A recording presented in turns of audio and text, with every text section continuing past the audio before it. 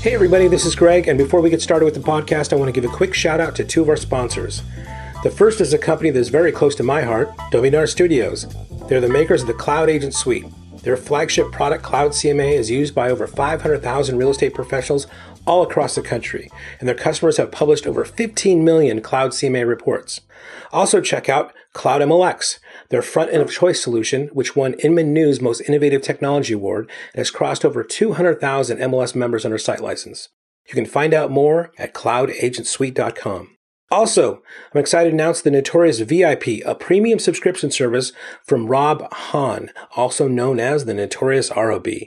Membership gives you subscriber-only content, both written and recorded, that is unavailable anywhere else.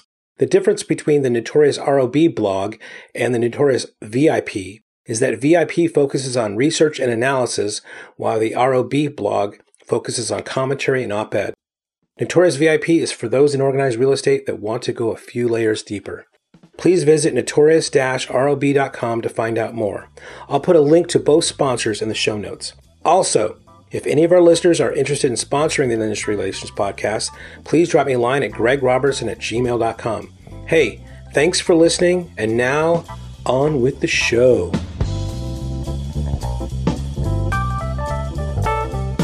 Hey everybody, and welcome to another episode of Industry Relations. This is your co-host Rob Hahn, and on the other line is my other co-host, Greg Robertson. Mr. Greg, you there? Hola, Rob. You kind of messed that. I already had it. So, oh man, how the hell are you? Well, I'm in lockdown just like the rest of the country, right? So That's right. I'm doing okay. You know, Life in house arrest. Yeah, I can't complain. I mean, Yeah, we're very lucky. So. Yeah. I mean, I get that all the time. Like, my life hasn't changed much at all because I've been working from home for 9 years. Like, what difference does it make? Right. But I know, a lot of our listeners, our lives have been really disrupted. So, hopefully everyone is staying safe. Hopefully everyone is staying home, and hopefully business is not crazy. Yeah. But that's actually what I want to talk about today. We're going to be, I think, what do you say in the pre-show? Relentlessly positive.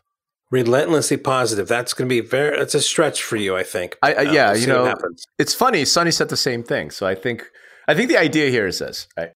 We want to talk about aftermath. Like, what does this look like when we come out of this? Right. Okay. And I'm going to try and position this as, let's talk about the best case scenario. Because if we start talking about the worst case scenario, we can get dark really fast. Worst case scenario has us like defending our cache of toilet paper and canned goods. So we're going to be positive. You're in a better situation to defend anything than I am. I'll say that much. Exactly, which is why we don't want to go there. We want to just stay at things work out, as well as it could be. But we're also going to ground that in reality, right? In other words, it's not like, hey, best case scenario is UFOs that come down and aliens give us, whatever. Like that's just crazy, So we're going to stay realistic, but look at what does this look like? What's the best case scenario? Okay. And I thought I'm going to present my version of it, and your version is hopefully a lot more hopeful, a lot more optimistic, because that's just how we are.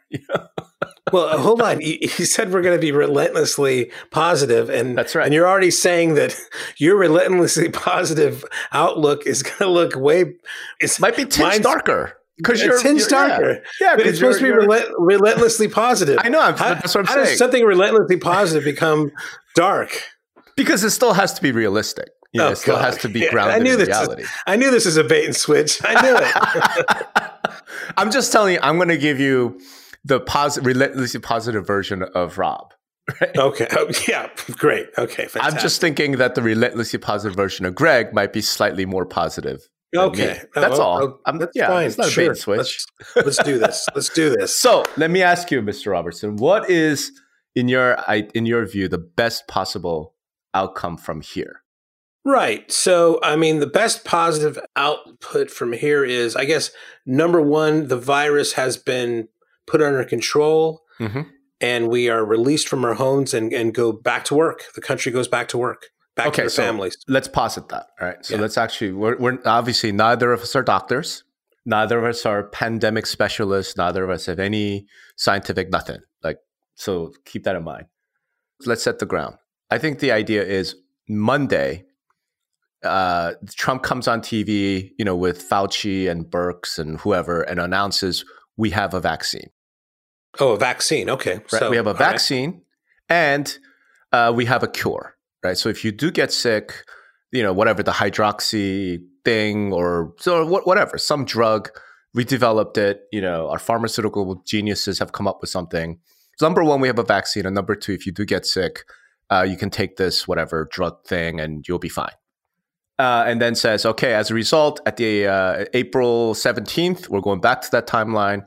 Everybody go back to work. Okay. Right? Let's say we're at that point. Okay. Now what? Okay, so let me just push back a little bit there. China has gone back to work. Yep. And they have not announced a vaccine. That's right. Correct. They have not announced a cure, but they're going back to quote unquote normal. That's so right. You're making the predisposition here that, in this scenario, in your scenario, there's a vaccine and there's a cure. Yep. Right. Which it would be nice, but is not so far from what we're seeing from China, is not predicated on people getting back to quote unquote their normal life. That's correct. And China, okay. All right. the thing about China is I don't think anybody can trust anything coming out of China right now. Well, yeah, the stuff that I read is like you never trust what they say, but you trust what they do. Correct. And what they're doing is going back to work. I mean, the factories are getting open, and yeah. But the other thing that they're doing is shipping thousands and thousands and thousands of funeral urns, all over the place. So that's aftermath for sure. Yeah. No, what I mean is like, are they really, quote back to normal? Or have they just decided, you know what, we have 1.5 billion people. If 150 million die, it's not a big deal, because the Chinese would do that. Well, yeah, okay. I mean, yeah, we could make We're not right. So I'm yeah. saying our best case scenario is vaccine plus a combination of drugs, right? Because even under that, here's what comes to mind.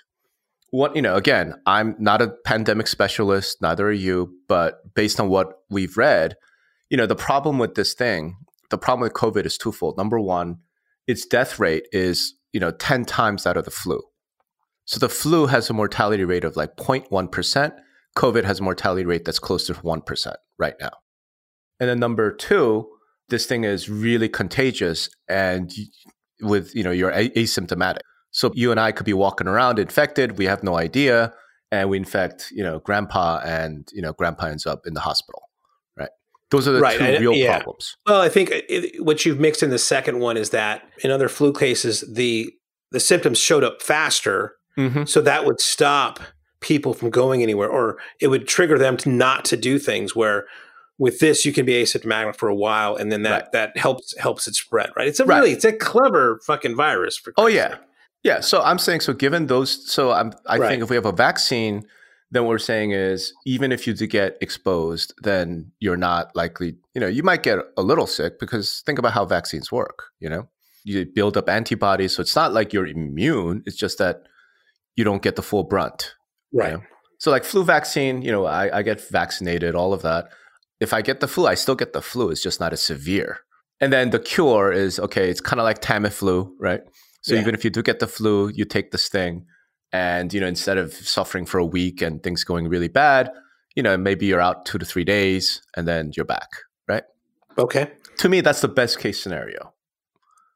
All right. So that's where we're at. And let's just say at the end of April. Question, what happens to real estate? How do what we and our clients do look after that? Right. So, I mean, forget just, we can talk about real estate specifically, but I mean, I think you have to look at it just culturally. Where are we at that point, right? Exactly. And I think we are different culturally in the fact that, I mean, since I've been growing up, I've been hearing my mom, my grandmother, my wife, wash your hands, don't touch this, right? Close the window, all those kind of things that I think we used to hear, but it went in one ear and out the other. And I think we're going to start listening to what has been in the national narrative for forever, right? Mm-hmm. Those kind of platitudes are just going to take a whole new level of importance and focus in our lives, right? We are going to start to be more considerate of those around us. We're going to be more considerate of ourselves, and those types of those types of rituals and activities are going to stick with us going forward. I don't think it's going to be, I think that there are going to be some people that are going to take it to more extremes, and I sense some people that are not, right? I mean, that's just human behavior. I think you'll probably see more, as they do in Asia, maybe more people wearing face masks than they ever did before in our culture. I think that's going to be a thing. I think you're going to see things like these Purell stands everywhere where you go in or out of somewhere, right? So when you go into a public place, you're going to give yourselves a squirt on your hands and wash them before you come in and wash them when you go out, and that'll become more of a cultural ritual. I think you'll probably see more fist bumping and less handshaking. I think some people will mock at having, going into real estate. Some people will mock at having an open house. Some people will not. It's going to be all over the place. I think you'll still have sporting events. I think, in Asia they had SARS, which is a little bit different, but I mean, pretty deadly back there. It didn't stop Japan from, hosting the Olympics. It didn't stop. Did they host it though? They're not. I'm just saying, after SARS, the lessons learned there, we're talking about the aftermath. It's not like Japan said, we're never doing any sport events again. Right. We're never going to go watch sumo. We're never going to go do the things that we normally do as a people. Right. So yeah, it's going to be different. It is definitely a culture changer for sure. Right. But it's likened to maybe, this is a little bit before my time, but probably seatbelts were. Right. And, everybody whatever, seatbelts. I mean, they'll trap you in your car. And then all of a sudden you just had, this culture shift where everybody just put their seatbelts on. So culturally, you think, I mean, obviously the point is that some people are just going to, oblivious, all right, we could go back to life. We're just going to go right back to how we were. But I think that's going to be a pretty small minority. I do think that most people are going to be affected by this psychologically and culturally, like you said. The level of them, like, I mean, again, I probably see myself when I start flying again. Before this started, I just started wiping things down. I never used to do that. Yeah. I think going forward, I will definitely be a wiper from going forward on. I might think I might be wearing a mask too. Again, some people may not. Some people will, put themselves gloves and everything else on. I mean, it's going to vary between people's comfort level are going to vary very dramatically. Yeah. I mean, I actually, flying thing is actually sort of interesting because you and I both are very familiar with that, right? Yeah. Like, I don't know if the middle seat can survive after this. The only way then you have that is you can't have two seats because that's two people close to each other. So if you're just talking about a plane with like one row on each side, a lot of those seats are 6 feet apart, are not 6 feet apart anyway. So, but they're further apart, right? Yeah, they're further apart. No, I'm just saying. Yeah. But Rob says the middle seat is dead. That's ridiculous. No. I'm agreeing. What I'm saying is I don't know how people are going to feel. I don't know how I'm going to feel about it. Like, okay, I have to literally sit with somebody's shoulder touching mine. Well, then you're talking about the theater. You're talking about going to a football game. You're talking about. Yeah, I don't think us as a culture, we as a culture go there. That's interesting. I would love to hear from, some of our listeners because, we know they travel a ton too, right? And yeah, who knows? Like maybe we just get back to normal and say, hey, if I get sick from this, I take the medication and get better, right? Or I have a vaccine, so I don't care. Or they again, like I said, they prepare themselves a bit better so that they have a less of a chance of doing that, right? Sure. All right. Yeah. So that happens, and that happens at the end of April, right? So how do you think this impacts for the culture shift? How do you think it impacts kind of real estate and how things are done? Like, you think open houses will still be a thing? I don't. Of course they will. Yeah. Yeah, I mean, they'll either survive or people will not give a shit. Some realtors will not give a shit. Some people will. There'll be some people wear masks. Some people wear gloves. Some people will not. Right? It'll be varying. It's not like you're going to shut down open houses. Sometimes some people will maybe there's more towards houses being vacant. Maybe it's like everybody leaves and the person goes in there. I mean, it's not going to be like open houses are dead. They're just going to it's going to morph into different whatever the seller, whatever the buyer is comfortable with. And those are, again, going to be varied, but nothing's going to stop. No, but I think there's nothing going to stop. Nothing's going to stop somebody from like, okay, how does this feel to me? Right. Right. I don't see it. But that's exactly my point, though. The cultural shift, I'm not saying the agent or the buyer or whatever. I'm talking about the seller. I don't know how many sellers can be like, yeah, I really want 50 strangers in my house, just walking through. Even if we have Purell and whatever else, like, I don't know if I want that. See, I own this home, right? And if I'm going to sell it, if I had to sell it next month, I would have no problem doing an open house. No problem at all. Okay. All no. right. And I have 3 kids. Yeah. Well, of course. I mean, sure. I'm gonna trust my realtor. I'm gonna trust people to have the self-awareness and everything else. But I mean, I think the agent's got to say something like, "Hey, let's try not to touch anything. Let's try not to do this and that. Be respectful." And hopefully, some people will be respectful, and some people will not be. But I mean, I'm not gonna like. I think it's going to be a better opportunity for me to sell the house if somebody's walking through that rather than looking at it on a computer screen. Hell yes. And so the idea is, even though they're just casual, again, open house literally is, just they might not be serious, right? They might be serious, right? I mean, they might don't know. Be, correct. It's called marketing. It's called sales. I get it. I understand. Yeah. What I'm saying is the seller and the listing agent both will say, we should still do these open houses, invite a whole bunch of looky-loos and random people who, into your house. You call it looky-loos and random whatever. That's sales. I mean, so you want to sell it or not?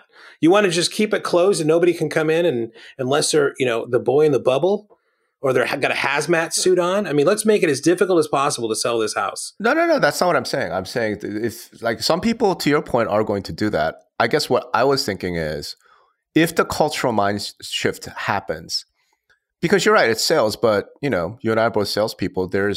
You got to balance what the expected gain versus expected cost, right? And it's one thing. So look, let me put it this way. One of the things that I think is going to happen, and this is me being relentlessly positive here, okay? Keep that in mind. One of the things I think is going to happen is I think we end up having physical tours of homes only for more serious buyers.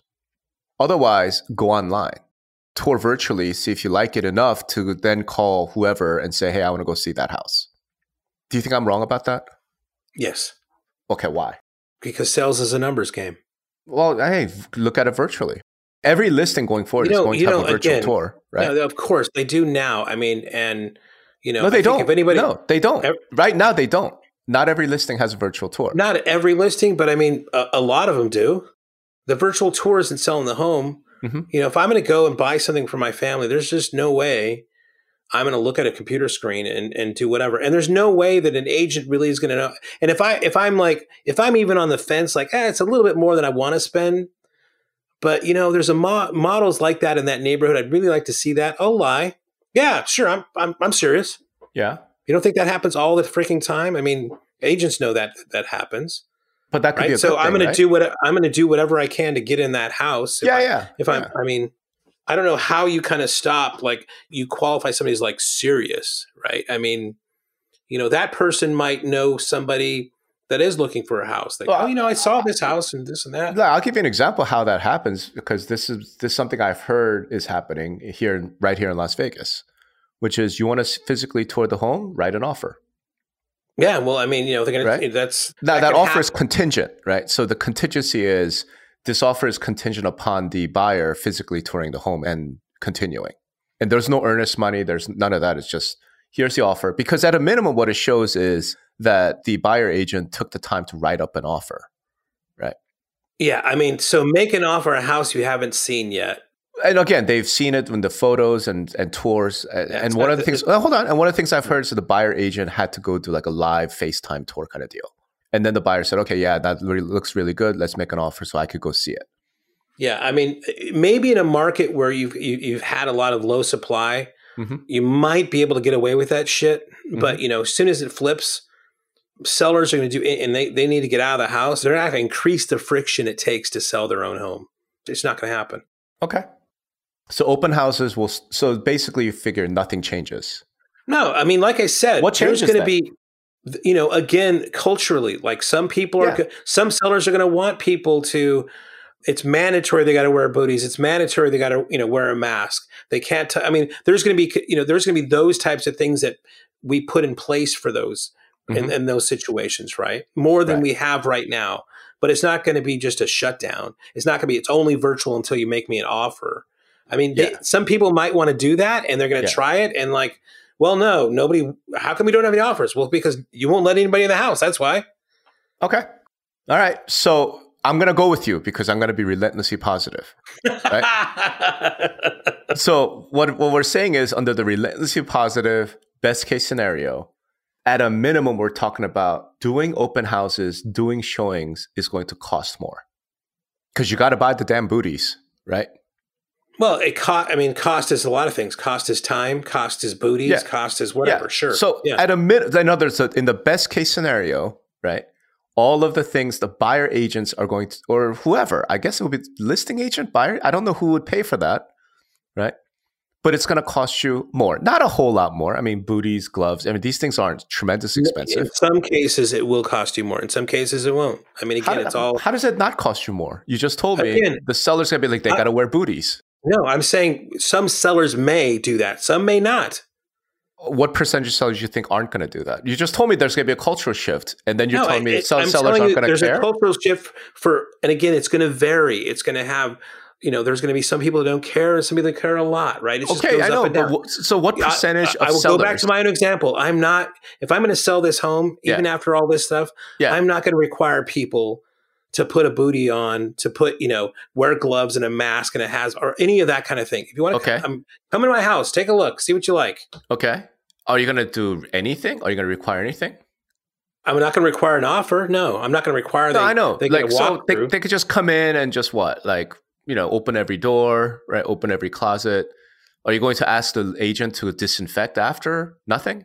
It doesn't matter if I ask the agent to disinfect after. My wife will do it again anyway. So it doesn't matter. All right. So for Greg Robertson, nothing changes after. Well, I mean, I would probably think that, again, culturally, that the agent and myself would ask the people to be more respectful of touching things. And I think people will more do that, right? I mean, just like right now where you're not supposed to, if you actually do get to meet somebody, you don't shake their hand, right? You tap them on the elbow or something, right? Something, I mean, yeah. So those kind of things that'll kind of, those things will play out more into like other things. So, Greg, I don't want to belabor the point, but it just doesn't seem right to me. Even if you're like, I don't give a crap, just come in and rub my pillow. I mean, you could be. Well, but hold on, let me finish. Now you're being like, okay. Even if you were even if you were that, my point is this: I'm gonna go sell my house, and you have 3 listing agents. One says, I think this whole coronavirus thing is totally, it's a hoax. It's overblown. So I'm just going to do it the way I've been doing it in January of 2020. And the other guy says, I'm going to bring booties. I'm going to bring Purell. I'm going to make sure things are disinfected. Which one are you listing the house with? So you're going to list with the second guy, right? Which was the second guy? The one that says, I'm going to take measures to make sure that whoever gets brought into the house, does certain things to make sure you don't catch this disease. Sure. Right? If they're going to offer it to me, yes, right? If it's not too crazy, if there's like, this is our DEFCON 1, here's our DEFCON 2 and a DEFCON 3. Yeah. I'm just saying I'm a DEFCON 1 guy. Yeah. Right? You don't have to go, I'm not going to make it too hard for people to come look at my home. Understood. Right? Yeah, understood. But I'm saying if you have 2 agents and one says, I take no precautions. The other says, I'm going to supply booties and Purell in every room and all that. Are you going to go with the second guy? The agent that provides the best services is going to win. Yes. Regardless of whether it's, doing this in this environment or whether they do a lot more marketing on the open house. I mean, of course, agents are going to differentiate themselves in any way they can. So in the best case scenario, even in the best case scenario, with a seller who does not give a crap, we're talking about it's going to cost you more. In some cases, yes. Because there will be cases that nobody's going to give a shit. I mean, I just saw a video. The buyer's going to walk in and be like, what the hell? I just saw a video of a line of cars coming out of a church. Yeah. And they were interviewing people coming out of the church and says, aren't you worried about getting infected or infecting, others or, other elderly people? It's like, no, I'm bathed in the blood of Jesus. Right. Right. That person is not going to care about anything. They think they're protected. I mean, it's just, again, there's just different people everywhere. I'm not, she may be. I don't know. So it's so hard to pin you down on this. Well, I'm not, because there's nothing to pin down, because no, there is something to pin down. There's no 0 or 1. No, Greg, there is something, right? In other words, you can't say that we're all going to go through this cultural shift because our psychology is affected by this, and then say, but it's not going to have an impact. I didn't say it was not going to have big. I said that the impact is going to be different for different people. Yeah, but you could say that about everything. So I'm saying, as a whole, as an industry, and that's why I talk about percentages. You think 50%, 70% of homeowners are not going to care who comes into their house, or is it like 7%? There's a huge difference. Of course, you're always going to have some outlier weirdo case out there, Yeah. So I think the majority of people are not going to be at a DEFCON 3. I think a majority of people are going to be at a DEFCON 1. They're going to expect something, but not something crazy. So booties and Purell, is that something, or is that something crazy? I think booties right now are kind of standard a lot of times anyway. Purell, sure. Yeah. Rubber gloves, masks. No, I don't think. I think the rubber glove mask thing is a personal thing. So some people are going to wear a mask and some people are not. I think they're just mask people and non-mask people. Okay. You might increase more mask people because of this, but all right. But I think that's a personal thing. All right.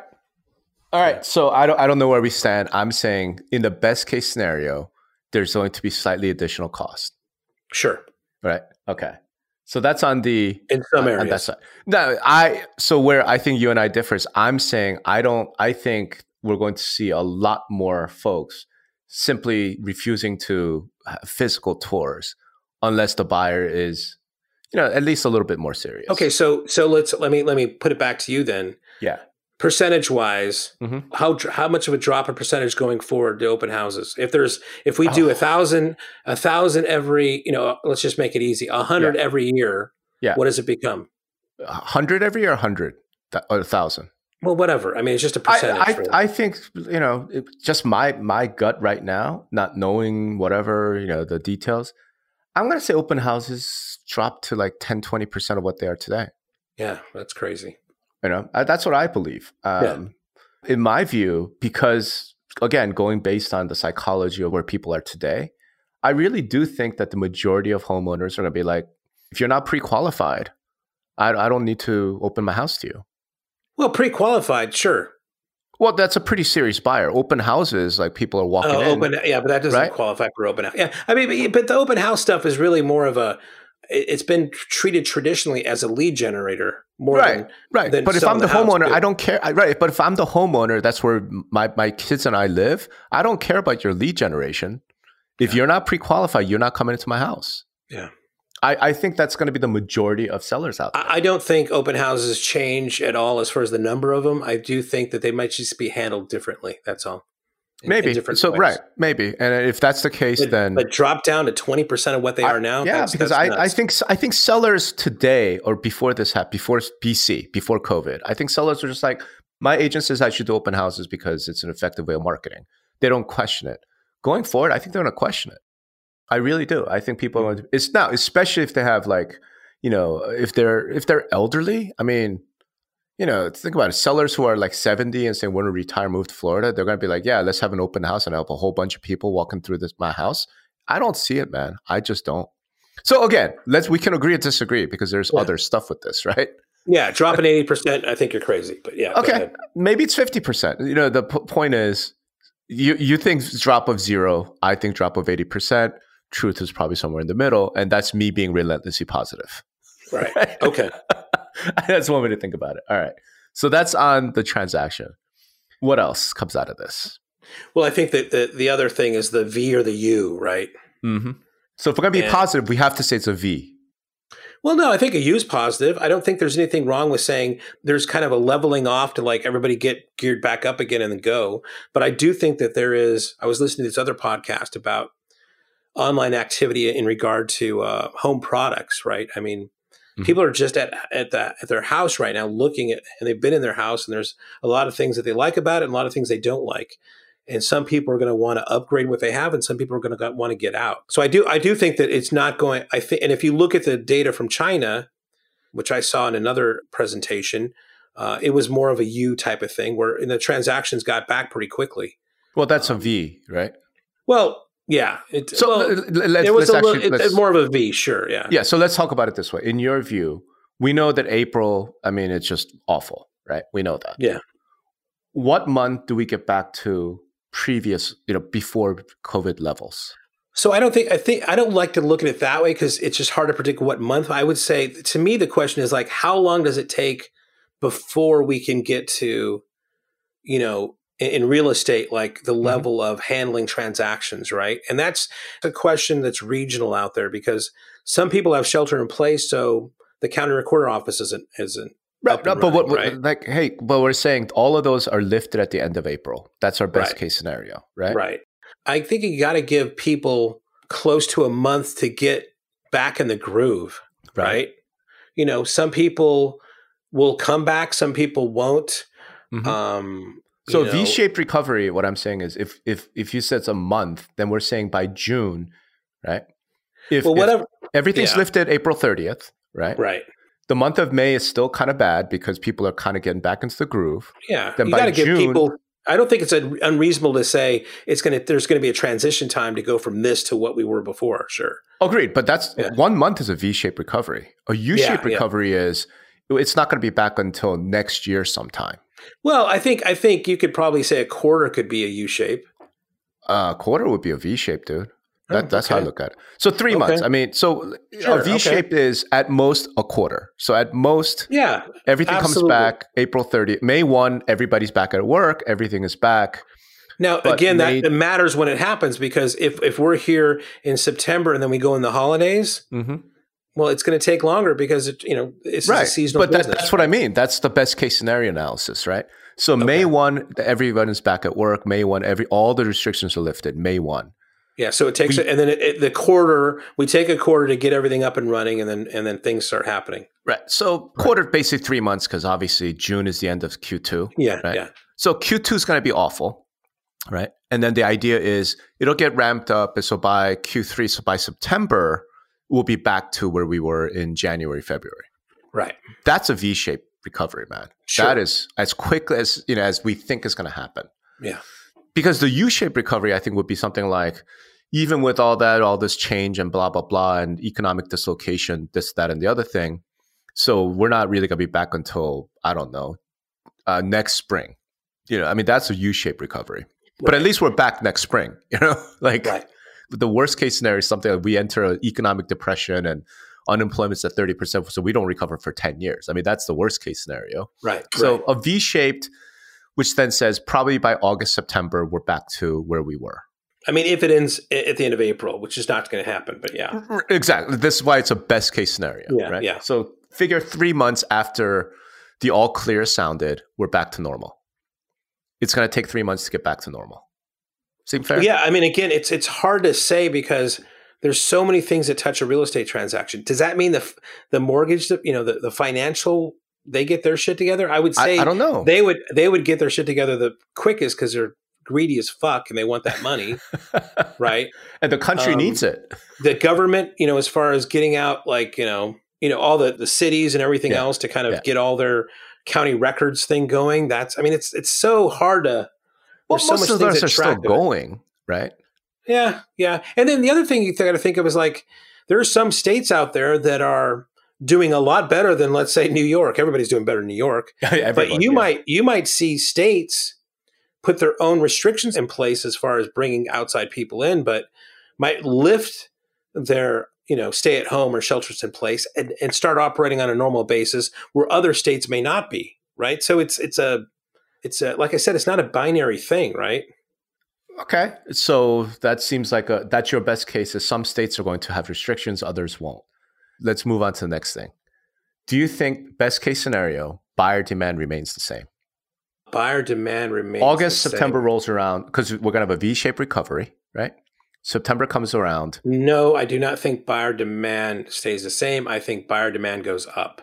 It goes up. Yes. Okay. Let's think about that. Why? Well, first of all, going into this, just looking at our numbers and, talking with agents, it's still a low inventory, market. So, buyers want a lot of, property, but the property is not there yet. So going into this, we already had a short supply. Right. I think now, because everybody's been in, this shelter in place and everybody was pent up in their house, Right. there has been a lot of pent up demand Right. that they couldn't do anything. And I think there's going to be even a lot of people that more people that are going to want to buy houses, and they could not. So I think because of those kind of two reasons, I think that's enough to say that there's going to be an uptick in buyer demand. So you don't think first-time home buyers will be affected by this? Well, that's not the question you asked. No, because, dude, first-time home buyers are 35% of buyers last year, right? Like, that's NAR stats, right? We looked at buyers. First-time home buyers make up the biggest percentage of buyers ever. Okay, right? So if you're asking me if you're asking me if there's overall buyer demand, I would say it would be up. First-time home buyers might have more of a difficult thing because for what's going on in the mortgage industry right now is like they may have been laid off. They may have tapped into their savings and things like that. But the people that are out, but still saying that, I think there's still going to be people. I think there's going to be more people wanting to buy homes at the end of this. So I don't see how that works. You're gonna have to explain that one to me.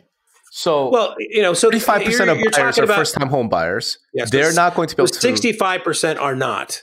Right. So you're saying the 65% number will increase. Yes. Even though the 35% first-time home buyers, they will decrease. They may decrease, yes, and it's a pretty good chance that they will. So where are these like mid-level 50-somethings that have already owned houses? Like, where are they coming from? All over the country. No, but what I mean is like, dude, this is what I'm talking about. Like, from what I understood, the last 4 or 5 years, when people talk about we're in this low inventory, really constrained market, a lot of that demand was coming from first-time home buyers.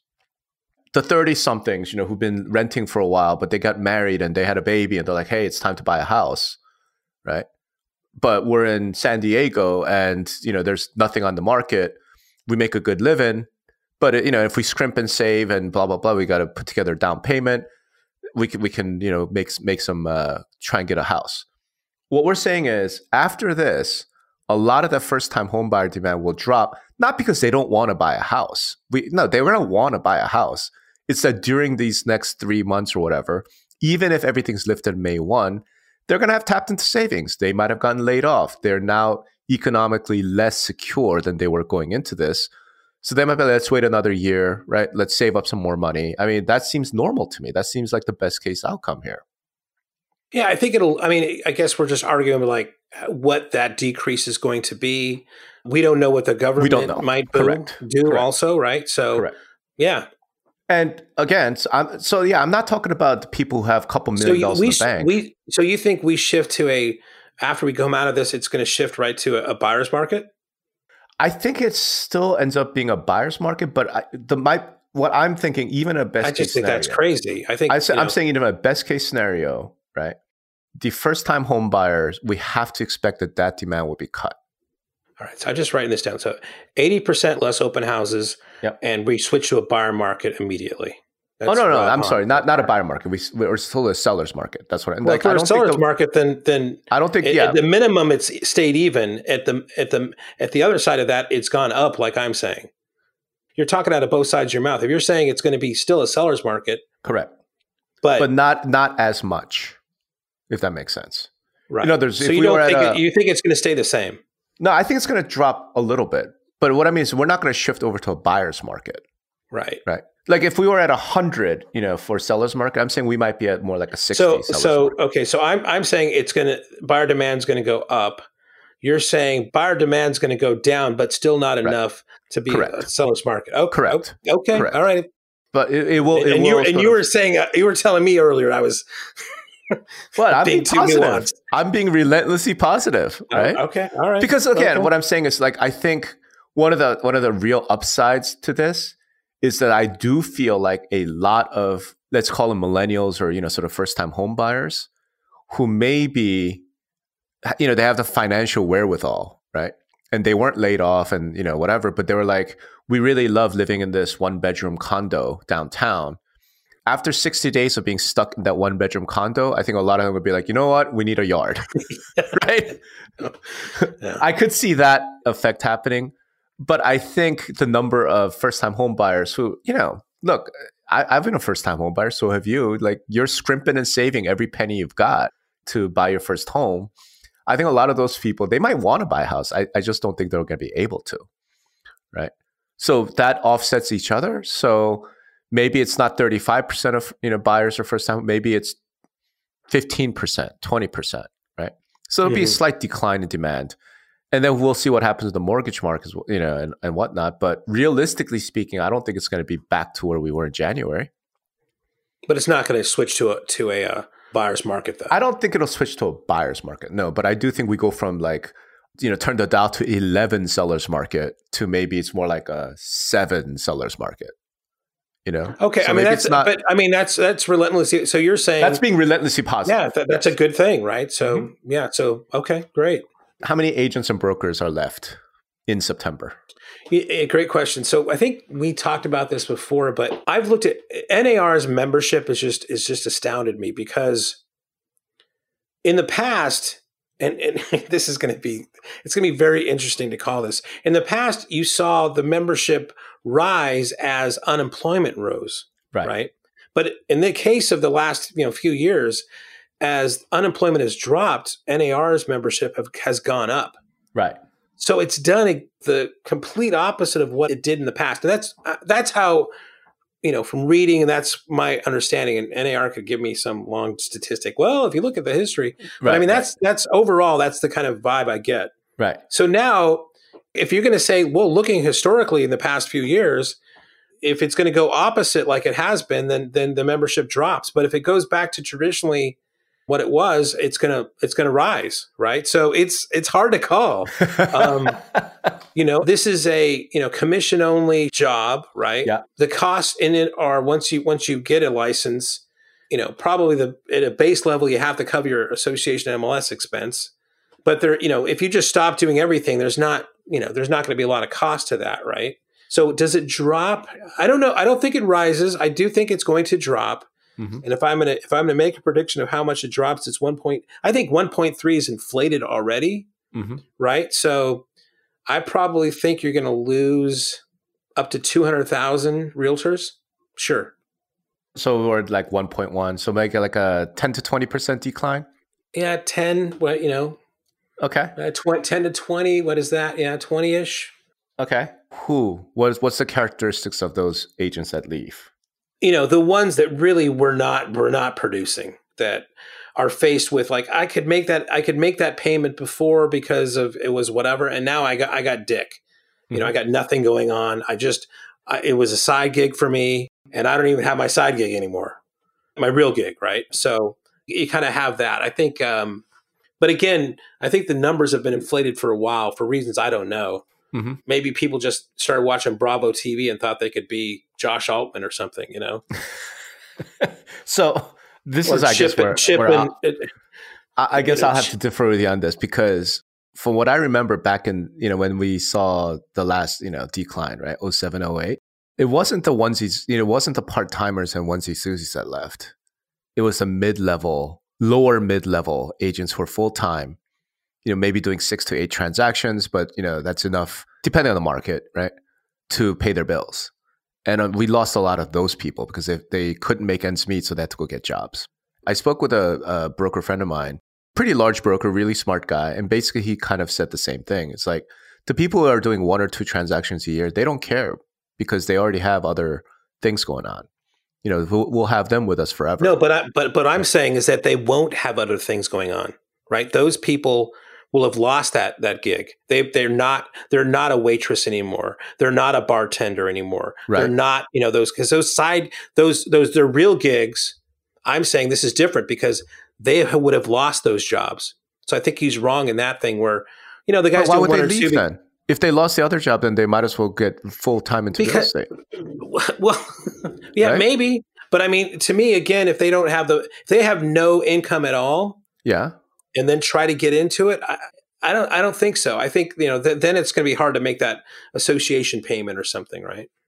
But go ahead. I mean, I interrupted you. But if it wasn't a big deal to them to pay a couple $1,000, $1,200 a year, right, to just have if they had when they had a job, right? So now they don't have a job, right? Now they don't have a job.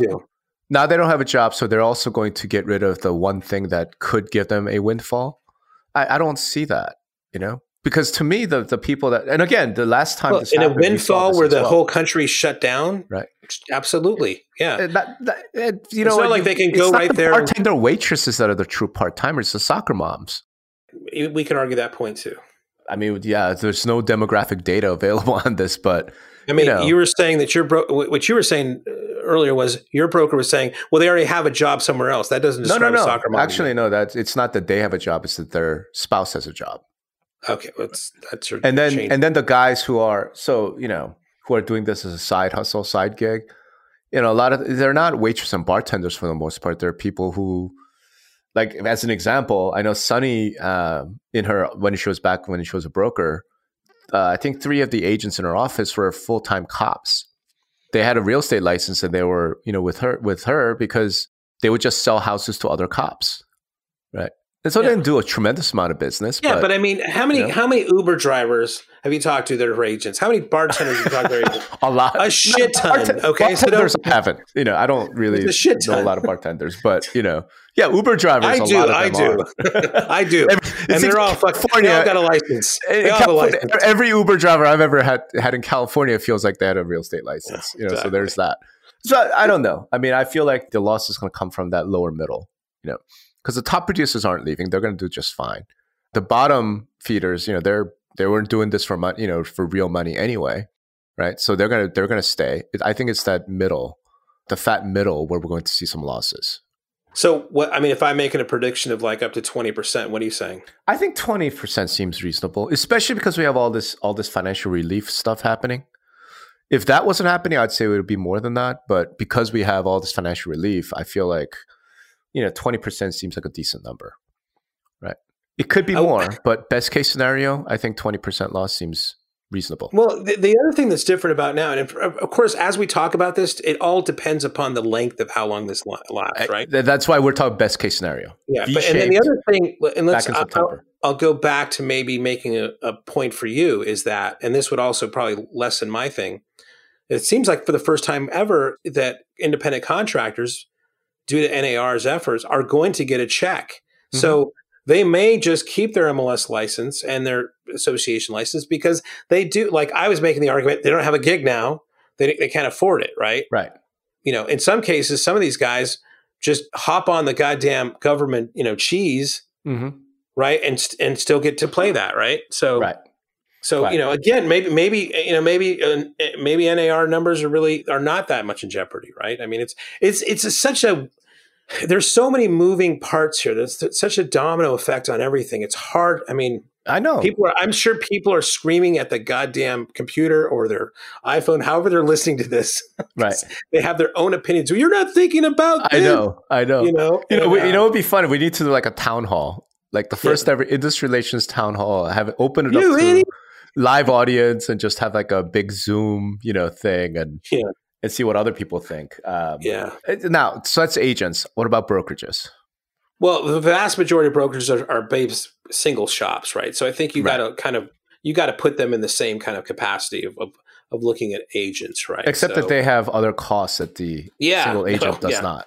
It's going to be hard for those guys for sure. So, right? But then again, those guys, they're more vested because they got their broker license, right? You might have some part-time brokers, but it's less prevalent than like part-time agents for sure. For sure. Yeah, I think that they've invested so much into this that they're going to keep their license and they're going to keep their subscribership with the MLS and association. No, not that. But they don't have to stay a broker.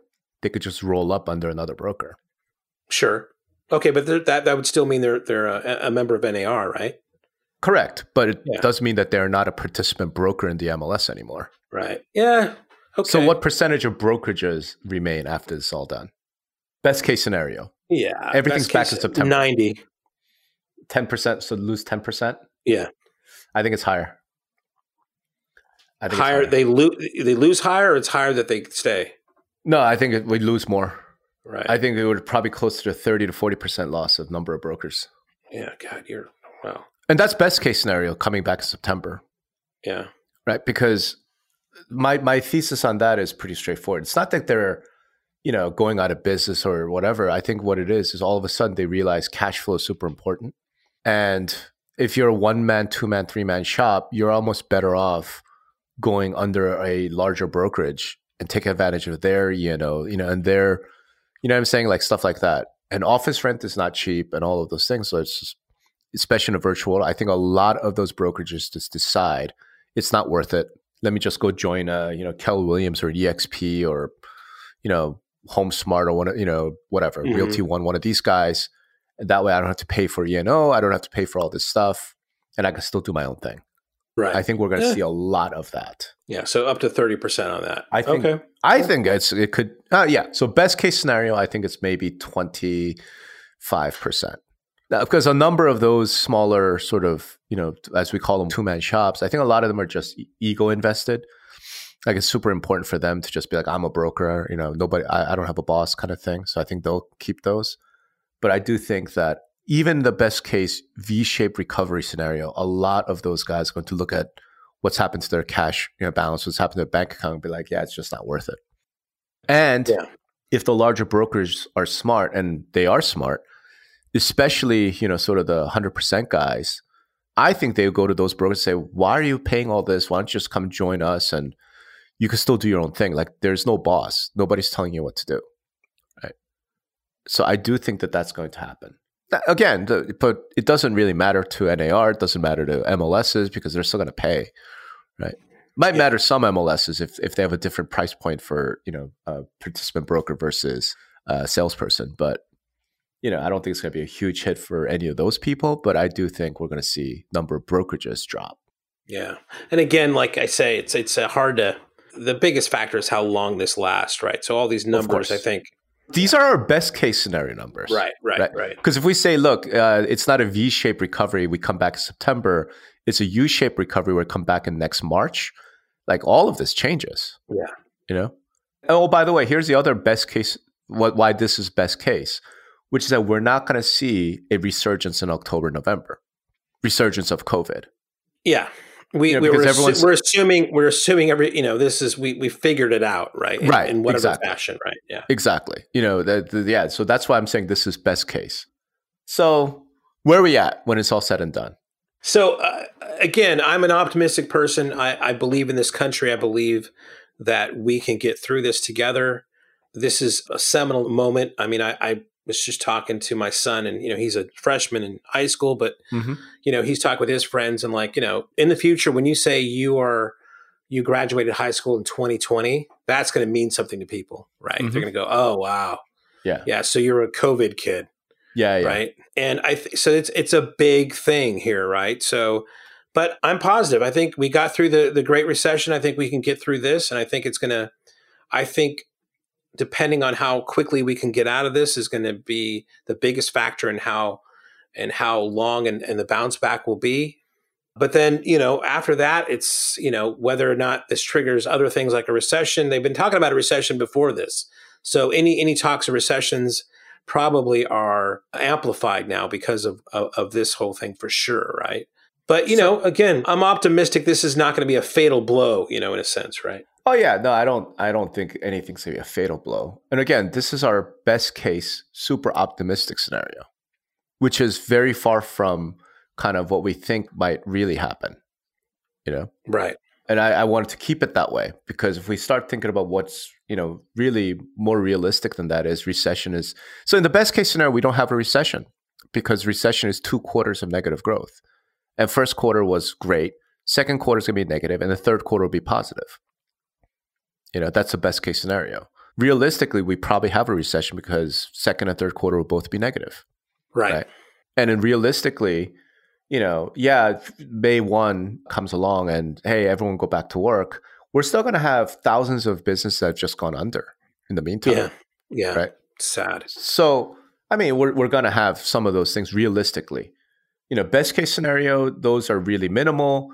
And a lot of those businesses, a lot of those people just find other opportunities, when September rolls around. Buyer demand is going to be pretty strong. I mean, so that's the best case scenario. Realistically, it's probably far short of what we just painted. And I think the point for then our listeners is, again, this is just two guys' opinion, two, morons on the internet, right?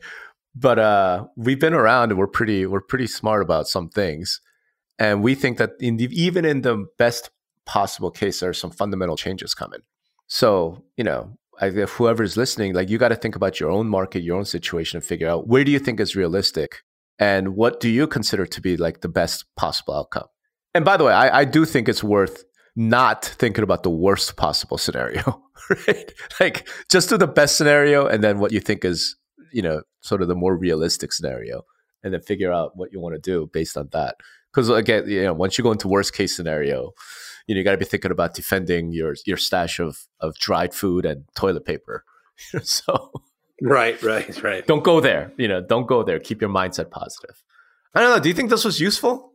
I think people are going to have their over and unders on the thing that we talked about. I think we touched on some cultural things that'll switch. I think there's some hard numbers as far as like member count and things like that, what the market's going to be like. So, I mean, it's, just the fact that we're talking about afterwards is, I think, a good thing. But we'll have to hear from our listeners what they thought. Plus, we argued a little bit. They always love it when, like we always say, they love it when you argue. So. I know. You know what? Maybe what's the best way for us to try and get some feedback from our listeners on this? Because I'd love to hear what their thoughts are. Well, I know that I mean, what I can do is I usually post this on my blog, Vendor Alley, where they can listen it there. Yeah. I can give you that player too. You can put it on your blog. And in the comments, they can kind of put it there. Okay, let's do that. So, for this one, we're really soliciting your thoughts and your comments. Who knows? Maybe we'll do another show. In the pre-show we talked about, maybe we do like a big Zoom, invite a lot of people and just be like, hey, come listen and give us your thoughts. Maybe we'll do another one of those. But I'd love to. When are you going to have the notorious ROB Zoom happy hour? That's what I'm looking forward to. I think that'd be awesome. So you know what? Let us know. Either direct message us or just put in the comments or whatever, like whether you think that something like that would be useful and entertaining. Other than that, hope everybody's keeping safe and healthy. And thank you for listening. By the way, Greg, what do they have to do? What do we want them to do? We want them to give us a great review, write a review on Apple podcast stuff there or anywhere they listen to podcasts. Give us a good rating, write us a good review, because that really does help us rise in the rankings. And we totally appreciate it. Thank you, guys. And tell your friends. Tell your friends. Tell your friends. All right. Thanks, everybody. Talk to you next time, Greg. You too.